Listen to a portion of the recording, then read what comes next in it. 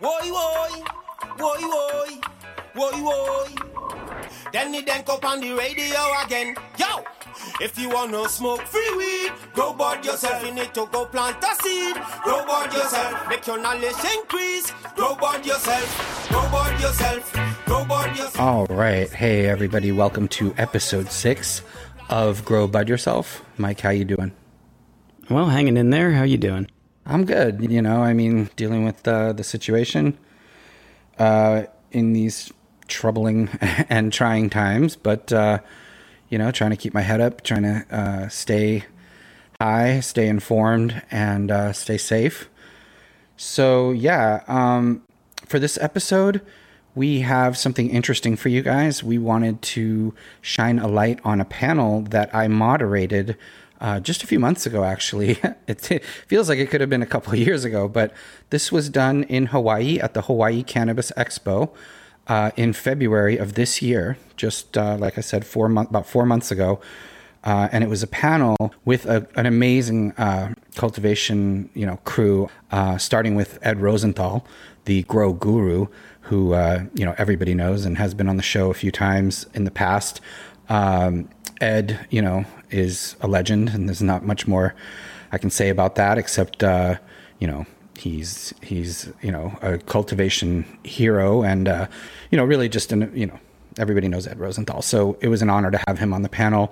Also on the panel was Professor P from Dynasty Genetics and Relic Seeds, an amazing cannabis breeder with a lot of great information. Also a member of the High Times Seed Bank Hall of Fame. We also have the award-winning Joey Green, Hawaii grower, affiliated with Gray Skull Seeds there. And, just an amazing grower with incredible insight on Hawaii's unique characteristics as far as climate and soil and all of that. So really great to have Joey Green. We also, on the panel, have Swerve from the Cali Connection, also a member of the Seed Bank Hall of Fame, and also been on the show a ton of times on panels and all of that. Everybody knows Swerve. He brought the cushy strains, to the public, and has a lot of very interesting insights about breeding and cultivation. And last but not least, we are joined partway through the panel by Brian Malin from Vital Garden Supply, who really talks a lot about, cultivation, the cultivation experience from, the grower's perspective, the grow store's perspective. So definitely want to thank everybody that participated in this panel, and I want to thank the Hawaii Cannabis Expo for having us, because it's really one of the premier events in cannabis, and you get to go to Paradise and talk about cannabis in Paradise. And so sounds pretty good. Yeah. And, again, we were in Hawaii with no idea of what was to come, but we were, still thinking about cultivation, from the perspective of how do you create the finest, cleanest cannabis. And I think, with this panel, you're going to learn something. It was really an honor to be there, an honor to be a part of it. To be asked to moderate is just, one of the highlights of my life is sitting down with people in front of a crowd and talking about cannabis with experts. And so I guess without further ado, we should get right into this panel. This is from February of 2020 in Honolulu, Hawaii at the Hawaii Cannabis Expo. Here we go. Let's take us back 4 months and talk about cannabis in Hawaii.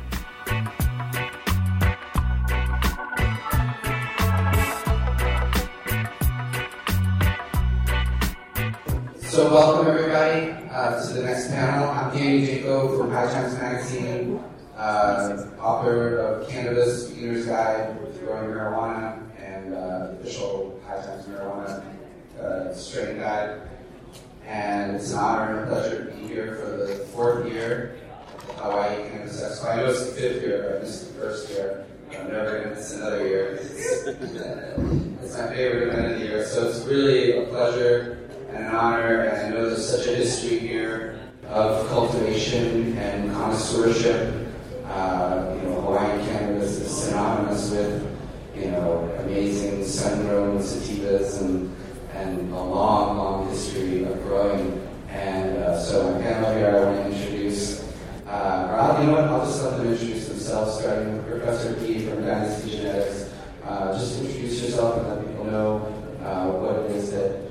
brought you to cannabis and what you do as far as creating seeds and that sort of thing. Thanks, David. Thanks for having us all. Really appreciate this event and everything it's about. My name is Chris. I go by Professor P. Been working towards self-sufficiency since '96.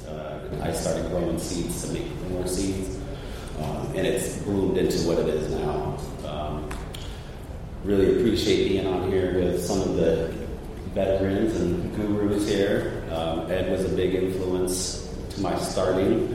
It's been a pleasure working with him over the years with photo work for his books and everything like that. But I'm going to pass it on to Ed, though, at this point. Let me just say as well that it's an honor and a privilege for all of us. I don't think any one of us can credit Ed Rosenthal with getting us started in this. His books were seminal, no pun intended, and he's a legend, the Grow Guru, and I'll let him say his piece as well. But it's an honor and a pleasure for me just to even be on the same stage as him. Well, it's really an honor to be here with some of the world's best marijuana breeders. So, I'm, in order to teach, you have to learn. So I'm always try to be in a learning mode.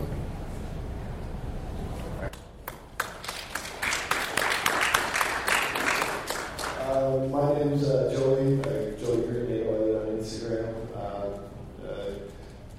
Again, absolute honor, and never would have dreamed I'd be sitting next to this man talking on a panel. So I'm blown away by that, and I just want to put that out there first. I guess what got me into cannabis cultivation the most was I'm a cancer survivor, and it was the only thing that kept my head out of the toilet. And after that, I decided that I was going to make sure that I was going to be able to help other people if they needed to keep their head out of the toilet. So I haven't stopped since. It's been almost 20 years. So that's how I got into it.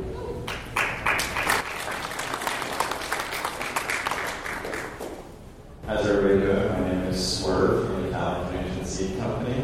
It's really actually a pleasure and honor to be here once again on the stage with good old Danny Danko, good old buddy of mine from the past. Always good with Ed, and appreciative Professor P. Joey Record, this guy's a legend here in Hawaii. If you guys don't know him, you guys should know him. This guy's a man here. Anyways, appreciate being here, and I look forward to answering any questions. Rock and roll. All right, well, as they say, it all starts with a seed. So we're going to start at the beginning with germination.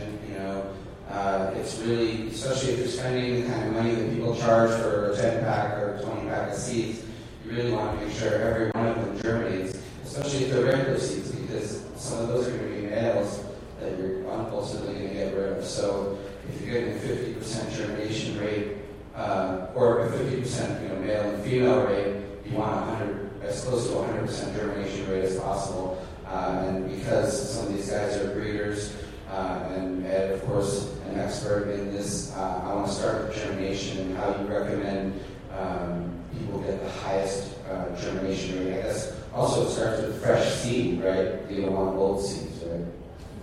Well, there are basically two ways that people germinate seeds. Either in the ground or in something like a tissue or cloth or something like that. And people really think that by germinating in the tissue or something that there's a better germination rate. I'm not sure about that. And for myself, I'm such a putz. If I can mess something up with my hands, it usually happens. So taking this fragile seed that's where the root is beginning to come out and placing it into the ground, I know that I can do some harm there, so I'd rather usually try to start in sterile plantings. When I start seeds, I also have some of the problems with big stupid hands and I break things. So what I like to do is soak in water, wait till the seed cracks and then plant directly in the living soil. And that has always worked for me. I always seem to have, almost 100% success, and the seeds are healthy and that type of thing. So I really believe in starting the seed in the ground or in whatever growing media you're doing, and not doing a paper towel method, because I've broken so many taproots doing that I just don't do it anymore. Yeah, it's pretty standard with my routine as well. I'll either do it soak in the water first, or soak in a micro solution and right into rapid rooters or soil. I like to soak basically inoculate the rapid rooters or whatever you're putting them into, so there's a lot of light already. The seed will really take off that way. All right, so you've got your seed popped and your plant is growing. I find that a lot of people make a mistake at this point of hanging their light too high and letting the plant stretch up to the light. And what you really need to do is make sure that the distance from the light is the right amount of distance, because you're losing a ton of lumens as you get further and further away. You don't want to burn the plant, but you certainly want to make sure it stays short and stocky. And a lot of people at this point, they just hang the light up and let the plant just grow. And you end up with a big, long, lanky plant, a lot of lumber, and something that you need to stake up because it's going to fall over. So the vegetative stage, a lot of people think, it's all about just the flowering stage. But the vegetative stage is where you're setting up yourself up for success. You need to build a root system. You need to build a strong, healthy plant that's going to be able to carry the flowers that we want to grow during the flowering stage. So let's talk a little bit about the vegetative stage, the mistakes that people make, overfeeding, overwatering, things of that nature. And we'll start with Professor P.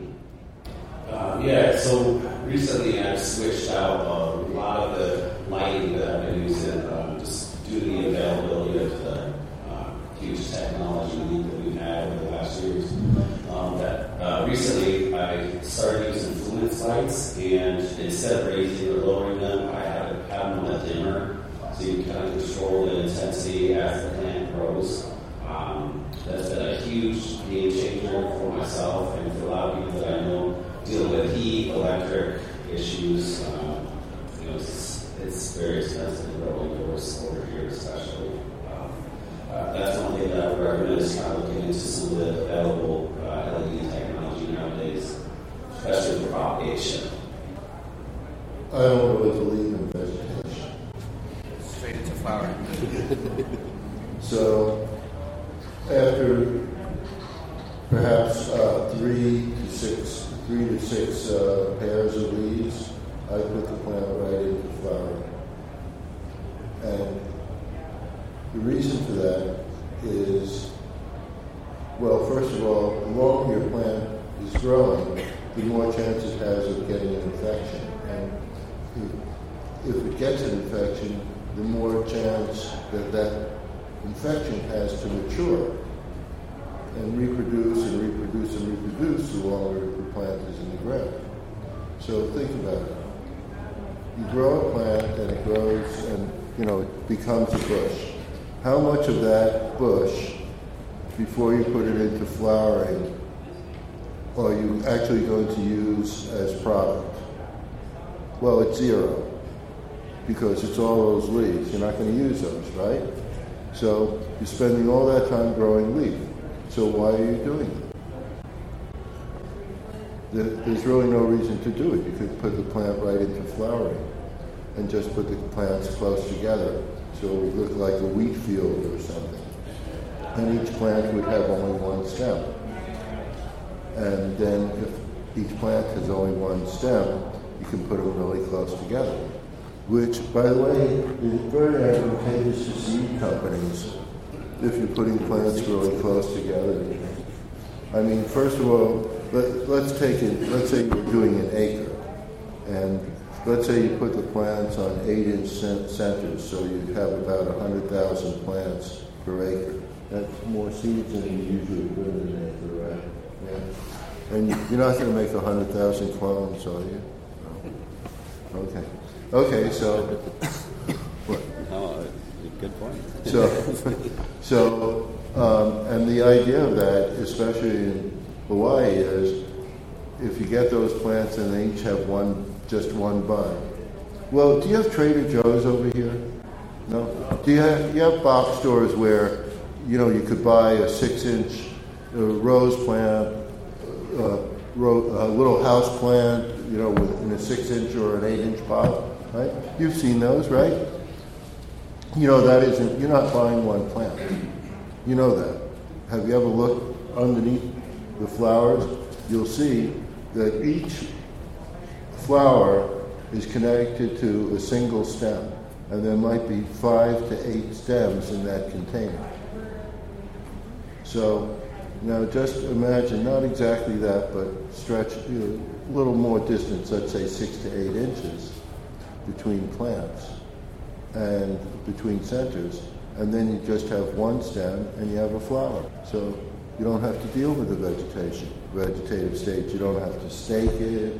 You don't have to, whatever you're going to do with it, take leaves off it. And they say, well, how close to, so they say, well, how do you get in there and take care of the plants? Well, I've studied marijuana, and Jack Herer and I invented marijuana in 1958. You know that. But there were these precursor plants before that, and those precursor plants did really well without human help. So if you're growing those plants really close together, which is how they actually grow naturally, because they drop seed and they grow pretty close together. So if you grow the plants pretty close together, you don't have to stake them, and they don't grow tall, so they're not going to get knocked down by the wind. So that's my solution to vegetation.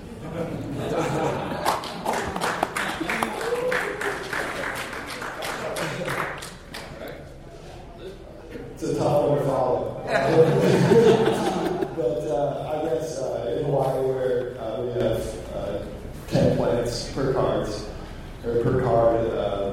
it might not be the most beneficial for us to only grow 10 single plants with one stock because of yield. So one thing that I suggest, and if you can at all do it, is vegetate in the sun and use supplemental lights to trigger that light. The sun will absolutely blow any grow light out of the water for root shoot development, everything like that. And us being in Hawaii, having some of the strongest sun on the planet, use it as much as you possibly can. I say you don't pretty much cover it all. At the end of the day, you have to see green, and at the end of the day, you have to veg. If you have the ability to veg, as you have no choice based on plant count, then you have the size of your root mounts, the size of your plant, which equals the size of your buds. And at the end of the day, that's all you're going to be able to ask for if you only have 10 plants that you can grow. So whatever you get. But if you have a badass acre of field to grow, you have to go to town. There's 1,000 of those things. Let's do this. You get 7 grams of plant. Do your mathematics. It's not even that big deal. So yeah, this all comes down to mathematics, square footage, and what you can and cannot pull off with your hard legality situation. High five. So yeah, I mean, basically what that underlines is that there's basically 2 schools. You can grow a bunch of plants crowded together, flowering very, very quickly after a very short vegetative stage, or bigger plants that have a longer vegetative stage, but the same amount of flowering time, typically around 60 to 80 days or so. So indoors you decide when to flower your plant by cutting the light cycle from 18 or 20 hours or even 24 hours of light per day to 12 hours of light per day. And that starts the flowering cycle. Now the plant is no longer, there's a transition period, but it's shifting from producing more branches and more leaves to actually starting to flower at the end of all of those branches and in between at the nodes and all of that.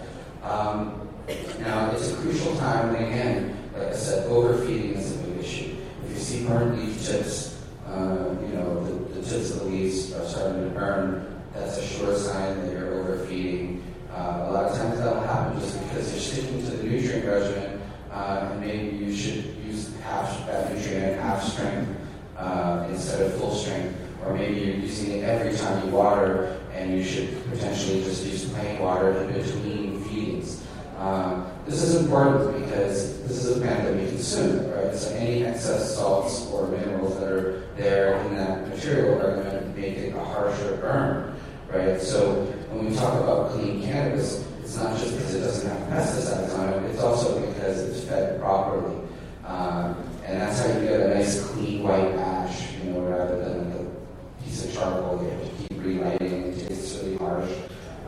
And it also has, health effects too. If there's a lot of salts and minerals built into that flower, and you're consuming that, it can't possibly be good. But even as a connoisseur, I just appreciate a clean burning smoke. Again, in the flowering period, that entails, feeding properly right up until you sort of, taper off towards the end. So, do you guys have any sort of advice as far as watering and feeding plants? What sort of cycles do they need when it comes to that? I'll touch on that subject. First of all, I think a lot of people just try to push it too hard, and the plant can handle a lot of it by itself. If you're allowing it to eat what's in the soil, feeding it microbes, really establishing a relationship with the plant and the soil is one of the most important things, because one of the problems I have with the commercial side of it is people want more, which, it's a business, you got to make sure you're making ends meet, but it's like you got this wonderfully tasty soup, and this guy's like, how can I get more soup? And they just piss in the soup. And then the soup tastes like piss, and you have more soup, but I would say back off the nutrients. So. Well, when you look at fertilizers, there are two parts to it. One is the fertilizer there, and the second is it available to the plant? And so that, especially if people aren't using biofauna like mycorrhizae, fungi, different bacteria, and enhancing the soil with that, then the plant has a harder time absorbing the nutrients.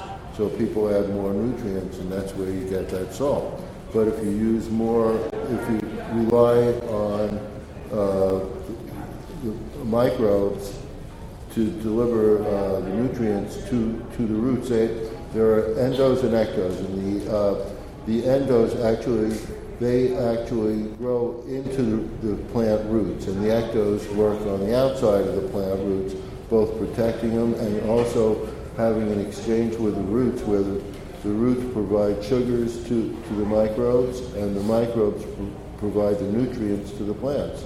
So then you need a lot less fertilizer, and you don't get that salty taste. For me, I grow in a living soil system that is exactly the same in veg and in flower. I only irrigate with water. I don't feed anything else. So for me in flowering, it's more paying attention to how much water it's getting and at what stage. And I've also been learning that if you can induce drought at certain times near the end, you can also increase terpenes and yield and do some things like that. So in my particular system, it's all about the type and how much water you're giving it. So, and that all has to do with the fact that everything that I'm using as nutrient is already mixed into my soil before I even put the seed into it. So for me, it's just water in the right amount at the right time. And I really completely polar opposite of everybody. I'm all water all the time. Hydro it. Here we go. Two different ways.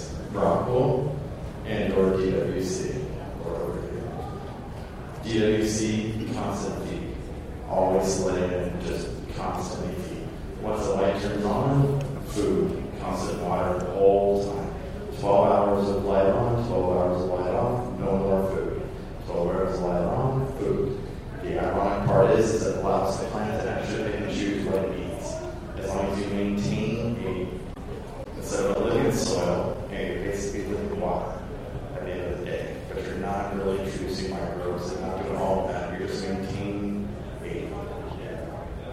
relatively aquatic life that kind of maintains your nitrogen, potassium, and maintains magnesium. You just kind of have to top it off every now and again a little bit, but it'll just constantly go. That's a WC situation. When it comes to my Rockwell situation, it's Rockwell size, and it's kind of like a set and forget type of go. It's a quick, almost like Ed was saying, planted flower type of situation. Instead, we let it veg for 10 days, and that 10 days period of time, we are just gorging, literally. I'm jamming as much nitrogen, as much magnesium down that plant's throat as I can possibly get to do without burning it. The only reason why we do that is because, well, time is of the essence. We want to have a harvest, and we want to get there fast. We don't want to wait 6 weeks, we don't want to wait 8 weeks, we don't want to wait 12 weeks. We want to wait 3 weeks. Maybe. Why? We want to wait 10 days, 12 days. Flip it. 4 days later, 50 days later, 60 days later, you're pretty much getting ready to pull your harvest now. It's about fast and speedy. Where I'm from Los Angeles, so it's all about go, go, go, go, go. And that's kind of how it is in our area. So for us, water application is a lot easier to work with based on the fact that, well, I'm in a city. I don't have the ability to care soil or have living soil and that stuff. So that's why I really have to all water all the time. Right, so that's the kind of, other thing. We talked about the difference between sea and green and a longer veg time. You also have the difference between growing in soil or soilless medium and growing hydroponically, with benefits to each and drawbacks to each. Hydroponics obviously isn't nearly as forgiving as soil. If you have a problem that arises, it needs to be dealt with immediately. Hydroponics is all about maintaining the reservoir. You have a reservoir with nutrients and mixed into the water and a pump that pumps those nutrients to your plants. It's all about maintaining that. The temperature of that water can't be too warm when the pump heats it up. Can't be too cold either. You can shock the roots. You need to make sure the parts per million of the nutrient is in the proper range, and the pH as well, the acidity or alkalinity of that nutrient solution is very important. Otherwise, the nutrients can be there, but the plant can't take them in.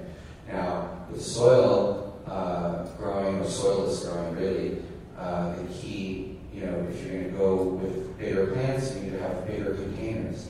You need to give the roots room to stretch out. Root-bound plants are going to yield far less than plants whose roots have room to move around. So, if you're vegging for 6 weeks or 2 months or something, you can't do that in a 1 gallon container. You'll just end up with a much smaller yield. I always recommend about a gallon per week of veg time. So it's a 5-week veg time, a nice 5-gallon bucket. They're very cheap at Home Depot. Just drill holes in the bottom, make sure the water can get out. But that's an easy system that I tell people. You just get those buckets, put holes in them, fill them up with a soilless mix, pro mix or something like that. Add the additives and nutrients that you want to add that are dry to that. You just use water for the first 3-4 weeks of growth because the plant is using up what's in that soil. And once you see it needs a little bit of nutrient, you start adding solution. But the key there is, the size of the container is going to determine also the size of your yield. And if you're in a small container, you've got to transplant. But if you transplant during flowering, the plant always goes through a bit of shock when you move it from a small container to a larger container. It takes 4 days, maybe sometimes a week, no matter how gentle you are for the plant to recover from the shock of that. And now you've got to factor that into your flowering time because it just sort of stops and slows down, and then it kind of goes into the new soil. But that takes a minute for that recovery time. And so I recommend if you're going to go into a bigger container, try to do that during the veg stage rather than during flowering. And any pruning or training that you do as well. Do that all in the veg stage if you have that opportunity. If you're growing sea and green style, as Ed talked about, you don't have much opportunity to do a lot of training or anything. You can top the plant at some point, but don't top it after once you're getting close to the flowering period. We should also talk about the importance of harvesting properly. This is where a lot of people mess up. They get to the point where, first of all, the you need to know when to harvest, and then you need to know how to harvest. So let's talk about how you determine ripeness, when to harvest the plant. You can't just go by, some of you guys have seed companies and you say 60 days, 65 days, whatever it may be. But there's other ways to determine it sometimes, right? Yeah, sure there is. There's certain guidelines that people lay out there, like harvest when it's cloudy, or part amber, this and that. It's like for one thing, not all strains are the same, and not all of them will respond to that code of harvest. And so you really just pay attention to the plant. When it stops eating, when it starts fading out, stop feeding it, or just let it do its thing, eat what it's gonna, travel off life. One of the big issues on the island is when people are harvesting, it's not climatized properly. It's either going to a shed or somewhere where it's a little warm, and you get this degraded look pretty quickly. Where you could, instead of adding a dehumidifier, just put in an air conditioning unit where you're going to be dehumidifying, you're also going to maintain that temperature that's going to keep your herb green and minimize terpene evaporation and degradation overall. Yeah, so humidity and heat is such an issue here. I should also mention that Ed has a book that came out all about just the harvesting process. So let's get some insight from Ed about harvesting. So if you look at the glands, there are three stages. There's a clear stage, and I'm talking about the trichomes, the capitate trichomes. Those are the larger trichomes that you see glistening, and they start out where the caps start filling out until it looks like they're about to burst, and then they start changing color. And I think some of this is subjective, because as they change color, they're changing their chemistry. And I happen to like the chemistry of clear glands. And that chemistry I think that it's higher in THC. And I think that when they turn cloudy and amber, that it's a degradation of the THC. And I think some of it's CBN and other cannabinoids. So, but that's also subjective. And some people say, oh, well, I'm using it medically and I get the most relief when it's cloudy or amber. So there's no right or wrong about it. It's what you like or what your customers like. And at that point, it's not so much only science, but it's also connoisseur taste and things like that. And I would just want to speak to the drying and curing here in Hawaii. I've seen so many beautiful gardens, amazing cannabis that just gets destroyed because people do not take the time, the effort, and the cost to pay for humidifiers and and air conditioners. We want to keep it about 65 degrees and 60% humidity. That's really hard to do in Hawaii if you're not spending about $500-600 a month on an electric bill. And that's just for the air conditioners and the humidifiers. We're not even talking about lights and things like that. So that is, I think, the main issue with having things come out how they should in Hawaii is actually spending the money and doing that. And then don't jar it early. Yes. Don't can it early. Let it dry. Which is exactly what all these gentlemen said to do. Do that. But don't jar it too early. I totally agree. And think about it. You put the stuff in a jar, and then you get some you get some condensation in the jar. Well, that condensation is coming from the bud that has water in it. Now the bud is drying, but now you have, in that jar, you have maybe 70% humidity, 80% humidity. Yeah, that's perfect for bacteria. That's what they love. There it is. Come get us. Maybe some fungi will get in there too. So what you were saying is exactly correct. Let it dry. Don't dry it in the jar. And there's one other thing that we didn't mention, which is freeze drying. And both Danny and I have become acquainted with freeze drying, and there are a number of companies making freeze drying machines. And what happens there is that first you freeze it, and then you create a vacuum. The machine creates a vacuum, and it dries it, and so the whole process takes about 24 hours, and you have this beautiful bud that's dried to the percentage of moisture that you want in it, and it has and it happens so fast. The next day you can actually bag it up for sale, and that's going, especially here in Hawaii where it's so difficult to maintain. That may very well be the answer. And the machines come in all different sizes. Now, let's say you just want to test it out. Take a bud, put it in your freezer. Don't cover it or anything. Let it be naked in the freezer. And your freezers are vacuums. When you close the door, a vacuum is created, and that's why you don't have frost, ice buildup in the freezer. So it's not as strong a vacuum as a commercial freeze drying unit, but it will do the same thing. And 3 to 5 days later, you're going to have a freeze dried bud. I wouldn't do that for commercially. I would get a freeze drying machine, but for testing, that would do it. Freeze drying, new technology that's coming out into our world, the regular world. It's interesting, and even concentrate makers as well.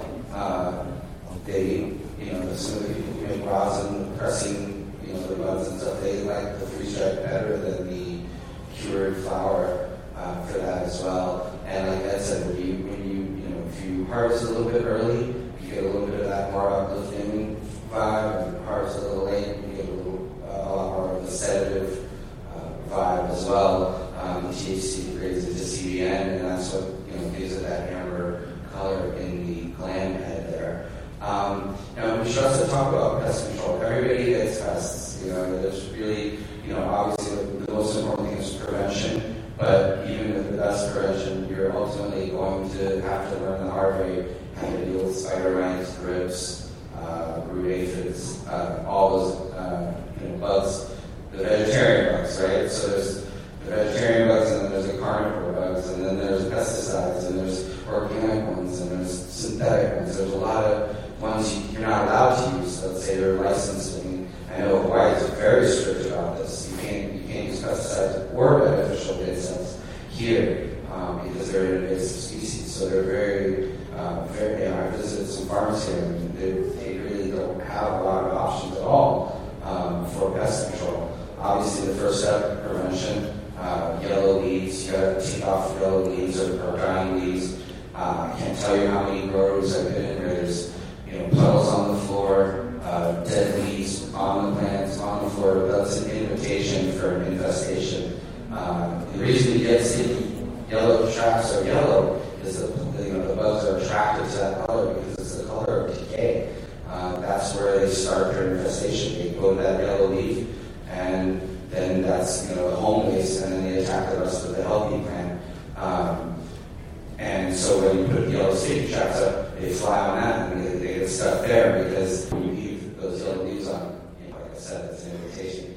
Let's talk about pest control a little bit. We have a few more minutes, and then we'll take maybe one or two questions. So let's talk about pest control. Okay, like Danny already hit on, is the cleanliness of your grow, your area, of your shoes. Having change your clothes if you're going in and out of doors. If you're growing outdoors, it's one thing, but still you want to make sure the area around it's clean, make sure there's no dead leaves on the plant.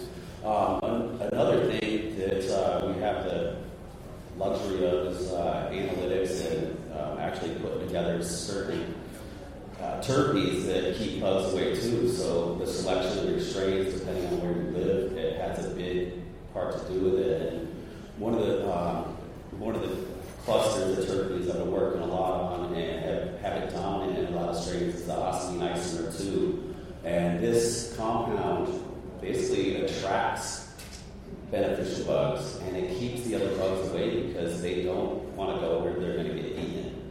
So that's something that I just want to throw out there. I've had great success with this particular terpene cluster, and bugs hate it. Osmine isomer 2, if you have a chance of growing a strain that's dominant in that, I would recommend it, especially if you're in an area with a lot of bugs. But I would never recommend spraying your plant with anything. It's going to be not suggested or recommended. Any poison, there's so much stuff that gets used on cannabis that should not be. And aside from that, that's pretty much where I'll leave it. Pass it down to Ed. So, you were talking about indoor mainly, right? Yeah. And, most people here grow outdoors, right? So you can't use pesticides and you can't introduce insects, right? Or biologicals. So there is a partial solution, and that is to use either trap plants or repellent plants, or a combination of trap and repellent plants. For instance, most of the sages, like oregano and thyme, rosemary, if you ever notice those plants, they never have any insects on them. They just don't get bothered. So if you use those plants in between your other plants, it will tend to keep them away. And then there's another technique, which is trap plants. That is plants that attract insects. So if a pest comes, it's more likely to go to a trap plant, which you can treat, and kill those insects, or pull the trap plant up, plant more trap plants. And so that's a partial solution to your problem of not being able to use pest repellents. Another thing would be to use pest repellents not on the plants, but on the ground, not exactly near the plants, but in the perimeter and around the plants. You could use herbal pesticides, and the herbal pesticides really are composed of different terpenes and different plant oils, and they evaporate as well. As you know, growing in Hawaii, the bugs never go to sleep. Constantly under attack. I think that with Silver Bullet, for me, in my garden, when I was dealing with powdery mildew, spider mites, thrips, all this other stuff, is one of the citric acid products called Nukem. And it's basically citric acid and yeast, completely non-toxic. I know Dr. Zymers, they advertise people spraying it naked as their kind of thing. So this isn't anything that's going to hurt your plants. It's not going to hurt you, but it is highly effective and has really changed things for me. I was, one of those guys that would use neem oil or make my own peppermint and lavender water and spray all that stuff, and it just was, nothing that ever worked, and started using the citric acid products, and it completely changed everything. So if you're having problems in Hawaii, I suggest using something like that. Practically, that has been a complete game changer for me. Sorry for being late. Introduce yourself, Brian. I'm Brian Whalen. I own Vital Garden Supply. I'm also part of a group in Salinas, California called Pacific Reserve. We have 300,000 square feet of cultivation that's operated all organically. Back to the past question. I'm a big believer in IPM being integrated greatly and having multiple different tools in the arsenal. So I like to rotate products. This way the bug doesn't really know what's coming at them. And then I also try to do most of my IPM spraying or any sort of it's going to affect the plant directly. as much as possible during veg. I also try to make sure the plant's as healthy as possible going into flower. And then after the second week of flower, we completely stop any sort of spraying because, you know, there's always byproducts, and we sell a lot of flower, but we also have some trim, and we have to like do something with our smalls. So when you're extraction people do not want oil products on the foliage. It definitely affects the finished product. So we learned how to like get the plants real healthy, get them strong, spray, get that final spray in, and then we let the predator mice. Awesome, thank you. I just wanted to see if there was any questions from the audience here for our esteemed panel. Aloha, gentlemen. It's an honor to be here with you guys. My big question is building soil, amending soil, and one of the most time-consuming things that we do right now is putting down teas. Do we really need these teas? We build the soil, and all the soil managers just take care of that because we're putting a tea down for veg, make sure we're not missing stuff. And we put a tea down for flower to make sure we're not missing stuff. Are those teas necessary? Maybe Brian can handle this one. Teas? I'm a big fan of teas. Obviously, the best way to know if you really need the teas is if you actually test your soil and find out really what's missing, if there's anything missing. So I'm a big believer in, following the science up with application. It's really easy to take soil samples throughout your crop. I'm not sure exactly what labs are available here in Hawaii, but A&L Labs is pretty much an international source.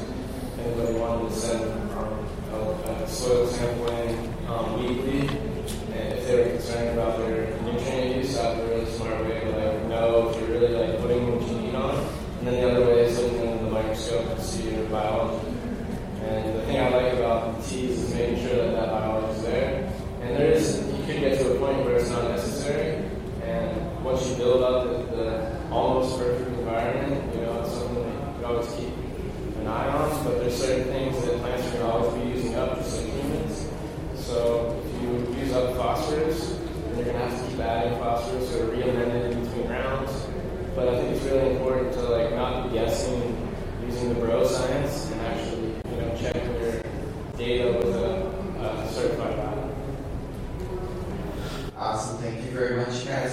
So I hope you guys enjoyed the panel here. I want to again thank my panelists. Thank you guys for sitting in. And yeah, appreciate it. Thank you guys.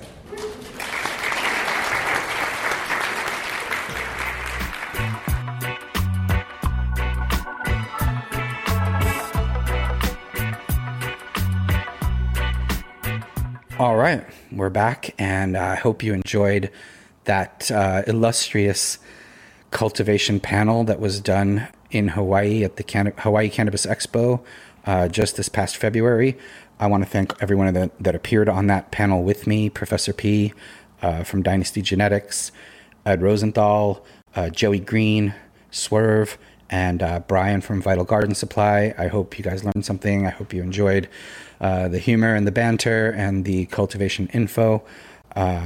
Remember vapor.com. That's always great. They have an affiliate program with us where if you use the code GBY upon checkout, you can buy anything. The Puffco Peaks, I know those are popular, but any kind of vaporization equipment, all the famous brands and all the parts and everything, including other stuff too, CBD stuff, raw rolling papers, everything you need for cannabis consumption.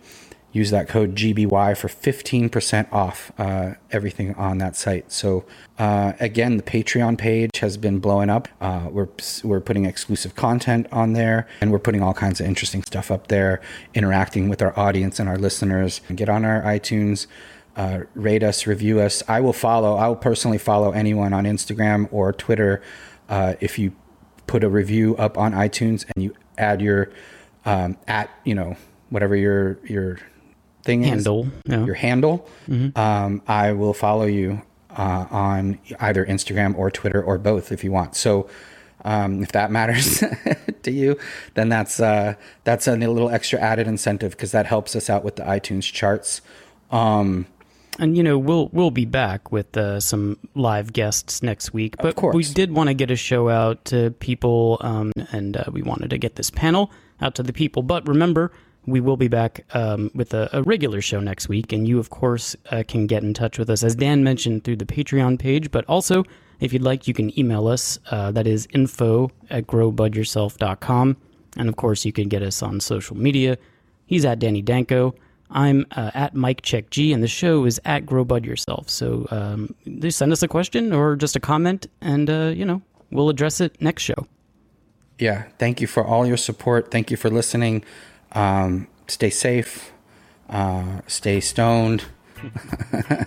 And have a great weekend, you guys. We'll be back next Thursday with a brand new show. Stay safe, like I said. Keep it real out there. Shall we put it in the books? Yeah, let's wrap this one up and put it in the books.